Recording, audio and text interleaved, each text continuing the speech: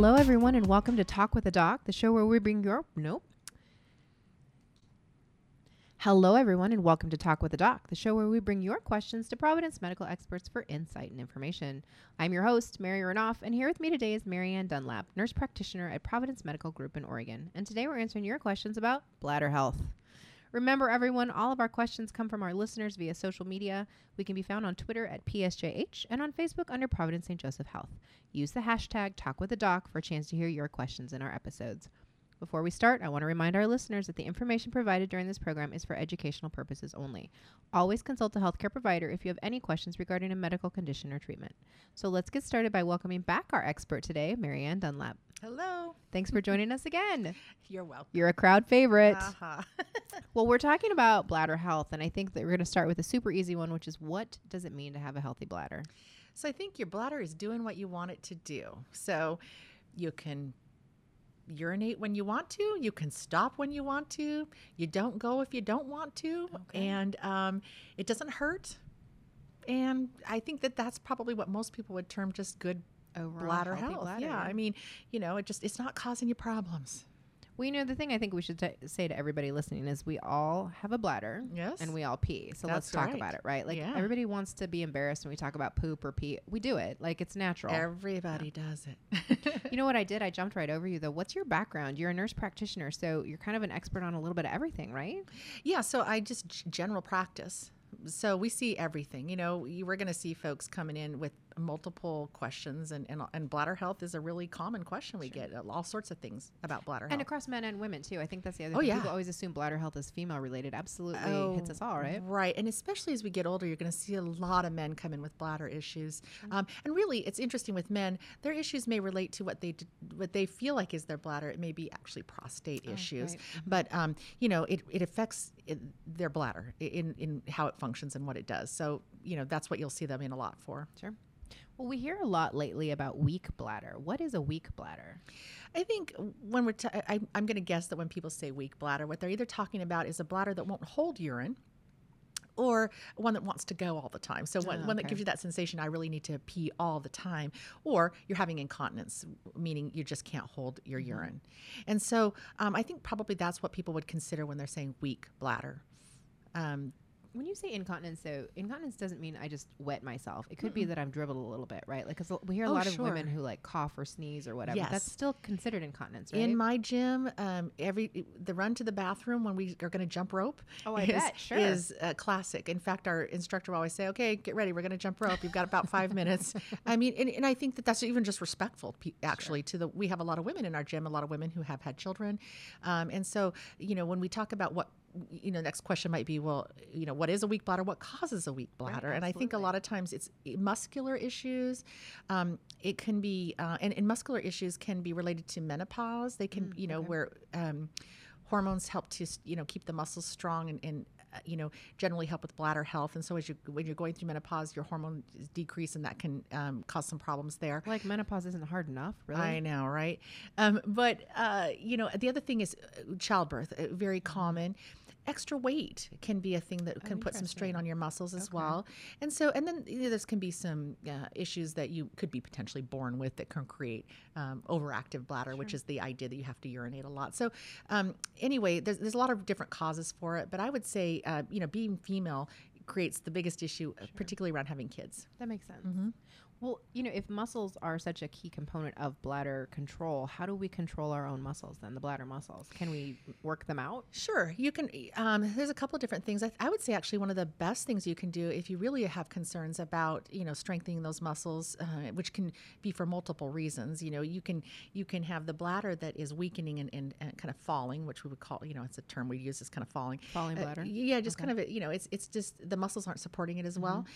Same with the uterus can do that as well. And in those conditions, physical therapy can be a really great partner, because they can do they can teach you ways in which you can strengthen those muscles far beyond the old Kegel exercises that we've heard of. We've all heard about those, right? Yeah, the one where it would be the sensation of as if you were going to stop your stream of urine. You're trying to tighten those muscles. Everybody's doing that right now. While yeah, they're I listening, was kind of like, how do I describe it? Let me. But it would be the same thing as trying to stop your flow of urine. That's what it feels like to do a Kegel, and then you hold it and release it and then do it again. And you do that, you might do it 10 to 20 times at a given time.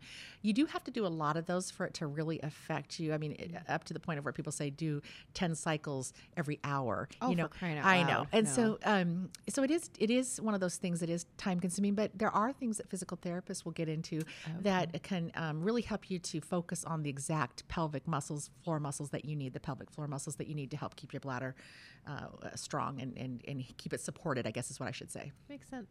You mentioned weight gain or being overweight can cause it, but what about weight loss? Because I feel like that affects your bladder muscles as well. If you were overweight and then you lost a lot of weight, does that impact it? Would you just do the same thing, go see a physical therapist maybe? Yeah, if you're having problems. I mean, specifically generally what we see is if people lose weight and they were having some incontinence issues before or overactive bladder issues, that those things actually kind of get better. Almost reverse themselves. In some ways, yes. But other times you might see something different, especially if you have extra skin or there was a lot of abdominal weight that now you have extra skin. Right. And I don't know how to explain that except for to say that can make it feel more like the muscles are weaker. And I think if you're having incontinence after losing weight, then certainly asking, physical therapy would probably be the number one place I would go to on that. Got it. Well, what are other kinds of bladder problems? So what's the category look like? Yeah, so overactive bladder, incontinence issues, urinary tract infections, and then interstitial cystitis. What is that? I know, right? So this is the one that it's oftentimes confused for chronic bladder infections, especially if a person isn't always going to the doctor with what they presume is a bladder infection. They may, try some treatments over the counter like Azo or those sorts of things, and they actually may find their symptoms improve. And they think, well, I just treated my bladder infection with Azo, which is an important thing to note. Azo, and I guess I should use, it's just a term for something that numbs the bladder. It's a type of medication. So I'm using, I guess, a brand name for a type of medication. Tissue, but we've seen it. Yeah, right. So it's a type of medication that provides a little numbness to the bladder. It'd be like giving an aspirin to your bladder, you know? And so what happens in the case of interstitial cystitis is it's more of an inflammation issue. And so what happens is you treat the irritation or the pain, and the condition feels better because it naturally kind of goes on a come and go kind of basis. So sometimes you may feel irritated and inflamed, sometimes you feel fine. So let's say 2 days after you take the Azo, it's in a pattern of feeling better now. You think you fixed it. Really, you haven't. It's a condition that will come and go. So it's very confusing. So that's why I usually tell people if they're getting painful symptoms that feel like a bladder infection, especially initially, you should seek treatment for that to find out exactly what's going on. Right. Well, that was going to be my question is when should you go into the doctor if you think you have a bladder infection? Because I know a lot of people treat it with cranberry juice or now we hear apple cider vinegar. We hear a lot of different things, but an infection is actually an infection, right? You're probably not going to cure it by treating just a symptom. Right. I mean, there have been some there's been some studies that show some limited benefit with cranberry. But really more along the lines of maybe preventing some people with chronic bladder infections from developing them, not so much for treating them, I would say. Blood in the urine is probably the number one thing that people are going to want to go to the doctor for, and I think that that's reasonable. Because I would go right in. Yeah. Because, I mean, that indicates something's not quite right. And usually bladder infection is a common reason to see blood in the urine, so, nobody should panic. But I would definitely go in with that. And pain, definitely pain with urination. That's another reason people will go in. Sometimes people will have urine that looks funny or smells funny to them, and I think we hear cloudy a lot. I think, yeah, right. And so I think it's reasonable to go in. Sometimes, drinking, upping your water intake and that sort of thing with no other symptoms, might be something you would try initially. But I think, anything that doesn't seem right to you is probably not a bad idea to go in and get checked.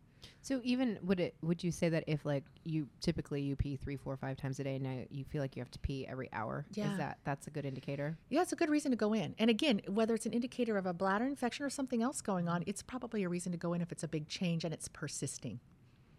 So one of the questions came in, what are uncommon bladder problems, things we've never heard of? I think what you mentioned, the interstitial cystitis. Yeah. That one. It's probably more common than people think, but it is one of the more uncommon things.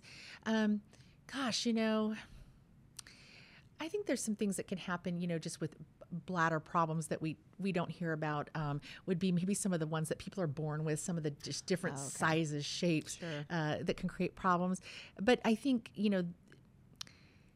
that the common ones really are the big group. I mean, it's definitely the ones that we deal with more often. The other ones are really more specialty oriented. So, yeah.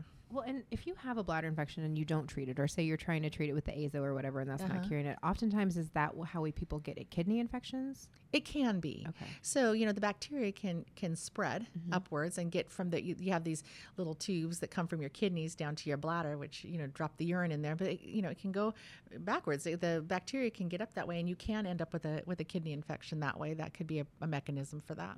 Okay. And so it can be serious. Most people, it's not going to do that, but, it could. So you got to take it seriously. Well, we got a question that says, how come certain medications turn my urine blue or bright orange? It's just the chemical properties of So it's not making my pee that. It's like it's just a chemical property of the medication that does that, and the way it's metabolized. Interesting.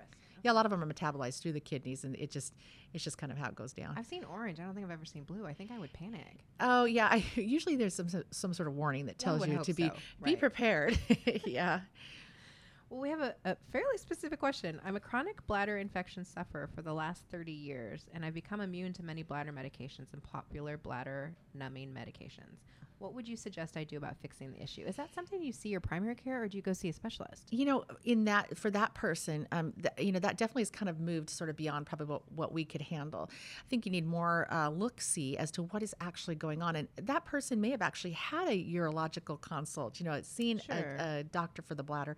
But even in those cases, sometimes they need to use a little scope to go up there and take a look and see if that person potentially has the interstitial cystitis I was talking about. Right. Is it always an infection? You'd have to really look into the history. Or one of those genetic things you were talking about. Yeah, I mean, you'd really have to look into that person's history, all the documentation related to, what they've done so far. So I would say a specialist on that would be definitely a place to go. And even that can be frustrating because sometimes, as with all health things, some things can be hard to get down to, what's going to work and what's going to fix you and make you better. It's tough sometimes. I think what this question, though, makes me really think of is that sometimes we go to our doctor and we take the treatment that our doctor gives us, and then we go back. But it's okay to ask the doctor, right? Should I see a specialist? Like, I feel like this is ongoing. Like, it's okay to ask questions, right? Oh, for sure. And I think that if you feel that that's nerve-wracking to you, or somehow you're not getting a positive response from that, I think definitely, that shouldn't happen. I mean, you should feel like you have a great ability to have a dialogue with your provider about stuff like that. Yeah. Well, I know we have to take a quick break in a second, but I'm going to ask you one quick question. What is the bladder? Like, how big is it? How small is it? What is it connected to? I don't think a lot of us even really know what a bladder is. It's just a collecting, it's like a little bowl that collects your urine from your kidneys. So, the kidneys filter and create urine, which is, helps to clear stuff out of your system, out of your blood. So, and it goes down to those ureters, and those ureters pop in on either side of that bladder, and they just dump the urine in there, and then the urine holds it until a bunch of neurological and muscular issues will tell you it's time to go. It's time to go to the bathroom. Yeah, yeah. So it's just a holding container.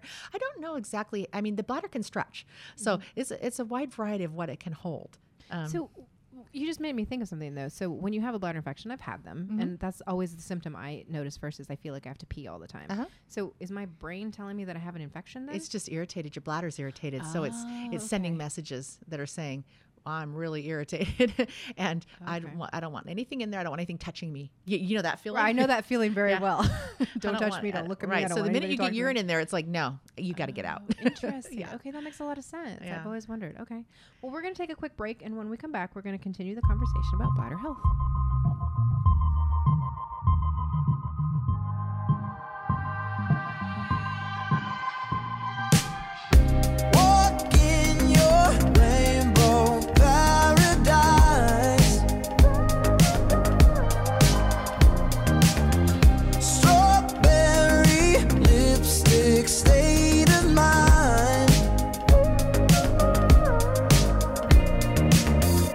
I get so lost.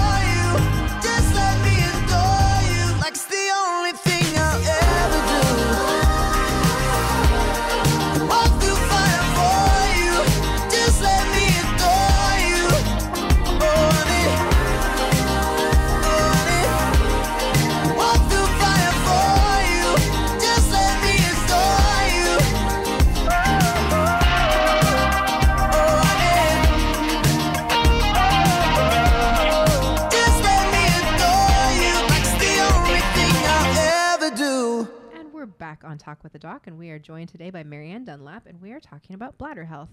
So, Marianne, let's talk about bladder cancer because it seems like we're hearing a lot more about it. I know my father has it and has had it for quite some time. He does, yeah. Seems to go like a year and he's fine, and then it comes back, and we've tried a lot of different things.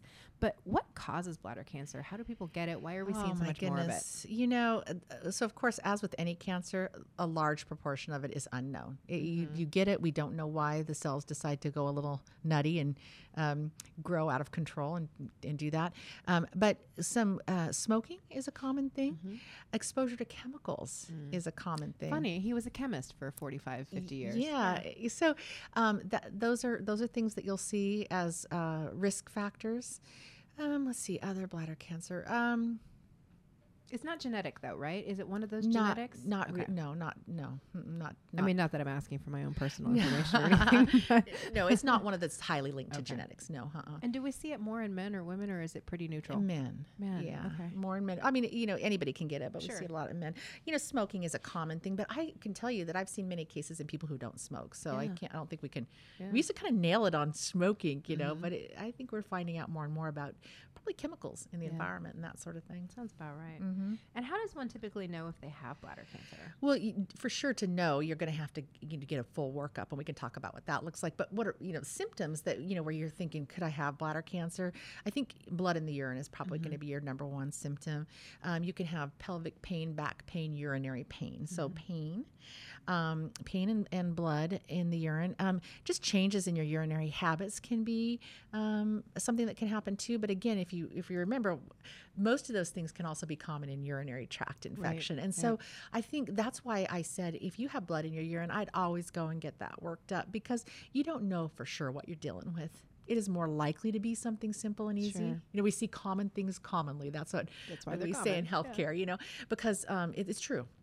And so you can generally expect that, when you go for something that we see commonly, like blood in the urine, you're going to have a common issue like a urinary tract infection, but you can never be certain. So it's always good to get it checked out. Absolutely. Well, what does a typical workup look like when you say that word? Right. So urine, collecting urine, and you can do a thing called cytology, which looks for cancer cells within the urine. That's not always 100% either. Of course, as everything, it seems like nothing's 100%. It'd make medicine easier if it was. Right. So a cystoscope is very common, and that's where they use a very tiny little tube to go up the urethra into the bladder, and they take a look to actually visualize if they see any what we call lesions. Lesions would just be kind of like, you could relate it to your skin. If you're thinking about skin cancer and some of the moles that you see, it's almost kind of like that, where you're seeing a lesion on the bladder that they can then do a biopsy on. And so that's generally how it's diagnosed. Okay. CT scans can be done too, to make to look at other areas and make sure there's what else might be happening that if it's not bladder cancer, what is causing this problem. So you might see those too. Well, you've mentioned a couple times urinary tract infections, bladder infections, that sort of thing, back pain. Why do we get back pain with those? I think it's just related to the way the nerves in the bladder. Have you ever heard the term referred pain? It's just how pain from a particular thing goes out into other spots or areas where you'll feel it. And I just think it's really common for bladder pain to be felt in the back. Oh, interesting. Yeah.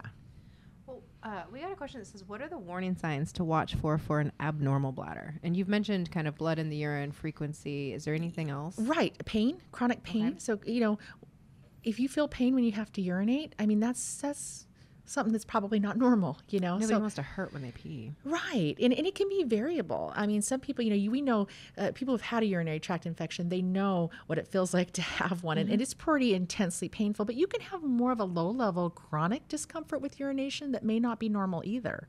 So those are things to look into.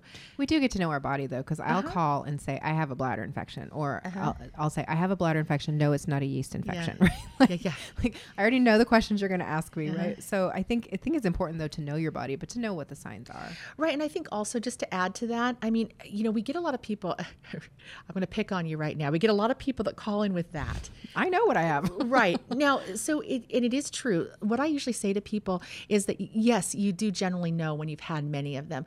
Initially, though, I do like people to come in and give us urine samples initially, because we want to establish a pattern of actually knowing from the urine that it was an infection, because that gets to that idea of interstitial cystitis. If you're having pain that comes up every so often, but there's no evidence in your urine of infection, then we need to look at something else. Oh, interesting. You see what I mean? Yeah. So in the initial part of the workup, I really like to have several where you're saying, I have a urinary tract infection and I'm seeing clinical evidence on a urinalysis that you do.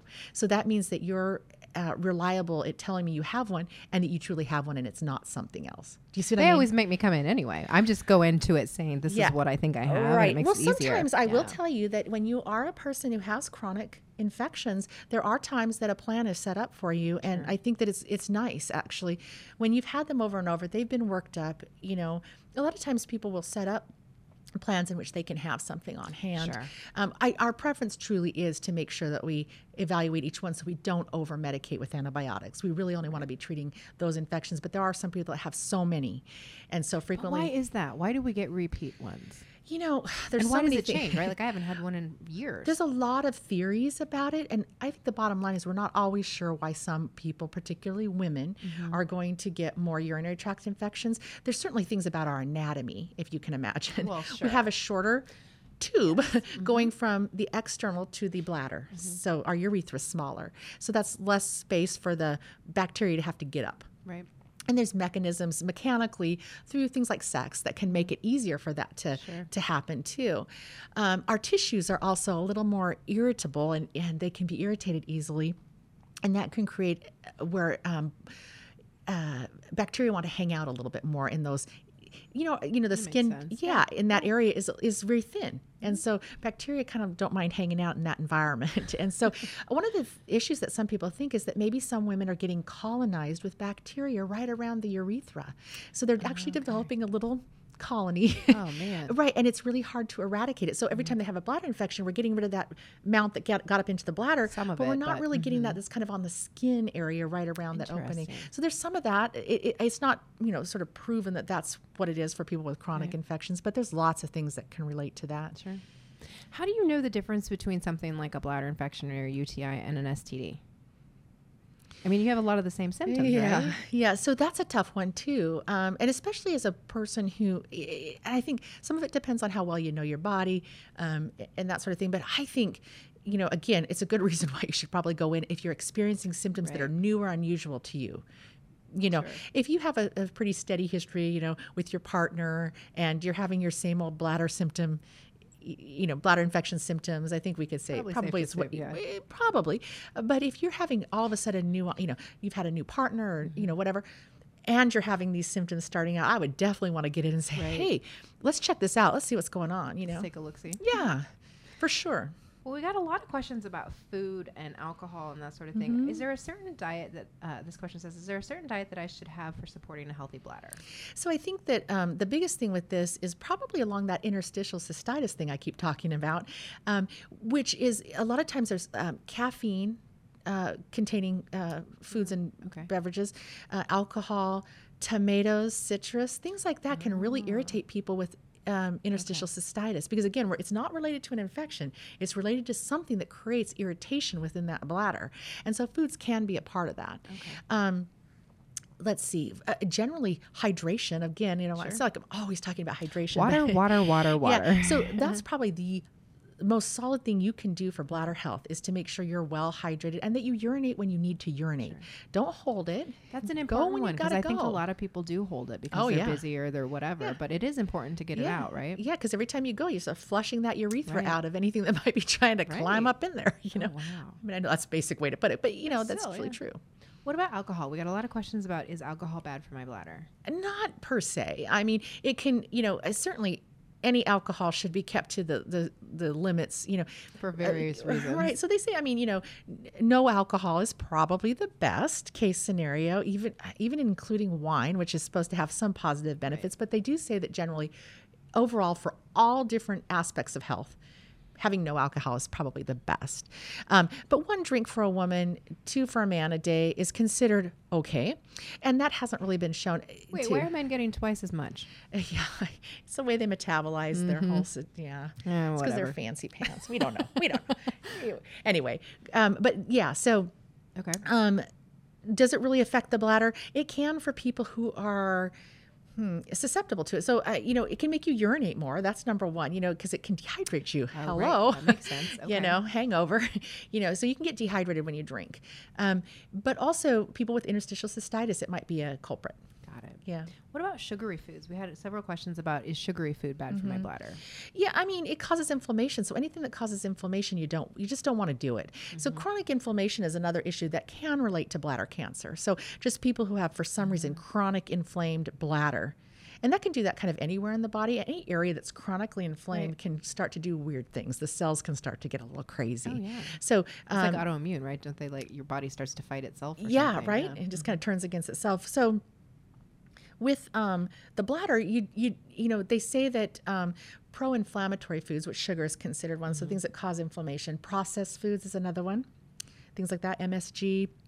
Those things are supposed to be not necessarily great for bladder inflammation. Okay. They can cause and increase bladder inflammation. Not information. Inflammation. Well, we got a question that says, for women, are bladder infections often related to yeast infections? Not necessarily. So anything that can create more inflammation in the tissues of the vaginal region can create more likelihood of having bacteria or holding on to that sort of thing. So yeast isn't directly related. So generally you're not going to have like a yeast infection that gets into the bladder and then you have an infection that's a yeast infection in the bladder. That's not what's going on. But if you have an inflamed, vaginal area, you can then be more likely to hold on to other bacteria and then, maybe create more issues. It's really similar to what we call atrophic vaginitis, which is where as we get older, the tissues become drier and thinner, and they're also more likely to grab onto bacteria and hold bacteria, which can then go up into that bladder.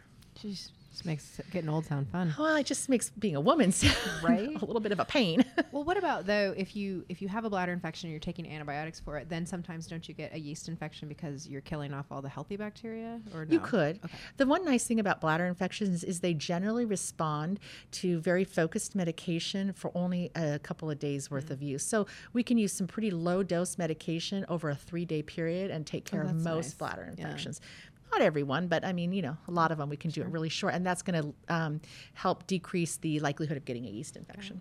Okay. Well, this question says, is it true that you can get bladder infections from wearing clothes that are too tight? I don't know if I've ever heard that.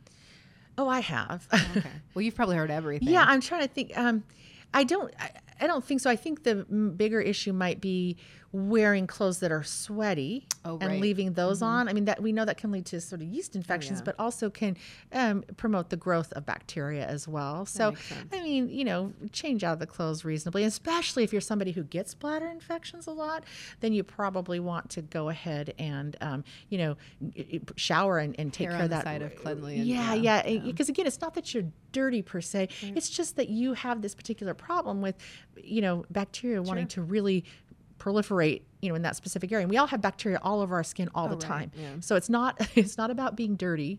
It's about just your anatomy. Well, this question says, is having a bladder infection contagious?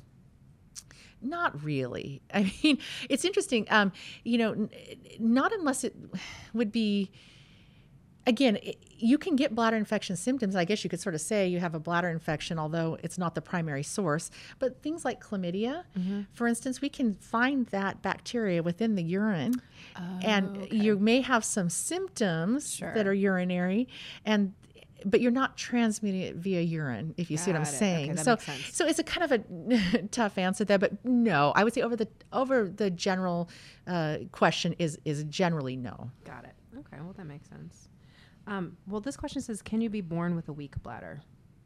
You can definitely be born with things that create difficulty with urination and having that, we were talking about a healthy bladder and what does it mean to have a healthy bladder. There's things you can be born with that can create, overactive bladder or urinary incontinence and things like that. So there are some things, but they're pretty specific and usually found out pretty early in life. Sure. I think we have time for one last question, and it says, how does age affect our bladders? I think primarily the muscles can become weaker. And so therefore you see some more, increased incontinence as people get older, especially women, because of the weakened muscles that can occur in menopause and then through childbirth and stuff as well. But that's the primary thing. Is you may experience more overactive bladder as well, just that kind of feeling of irritation and having to go more frequently. Yeah, I think those are the biggest things. Incontinence issues and having to go more frequently are probably more common as you get older, usually related to either neurological or muscular issues. I'm going to go out on a limb here and say that everybody listening to this now has to use the bathroom. Yeah. I feel like everybody has to go to the bathroom. Well, Marianne, thank you so much for joining us today, and everyone for listening and sending in your questions. They were great questions today. We look forward to future topics with more experts from Providence. Make sure to follow us on social media at PSJH on Twitter and on Instagram, and under Providence St. Joseph Health on Facebook. To learn more about our mission, programs, and services, visit future.psjhealth.org. Thanks for listening.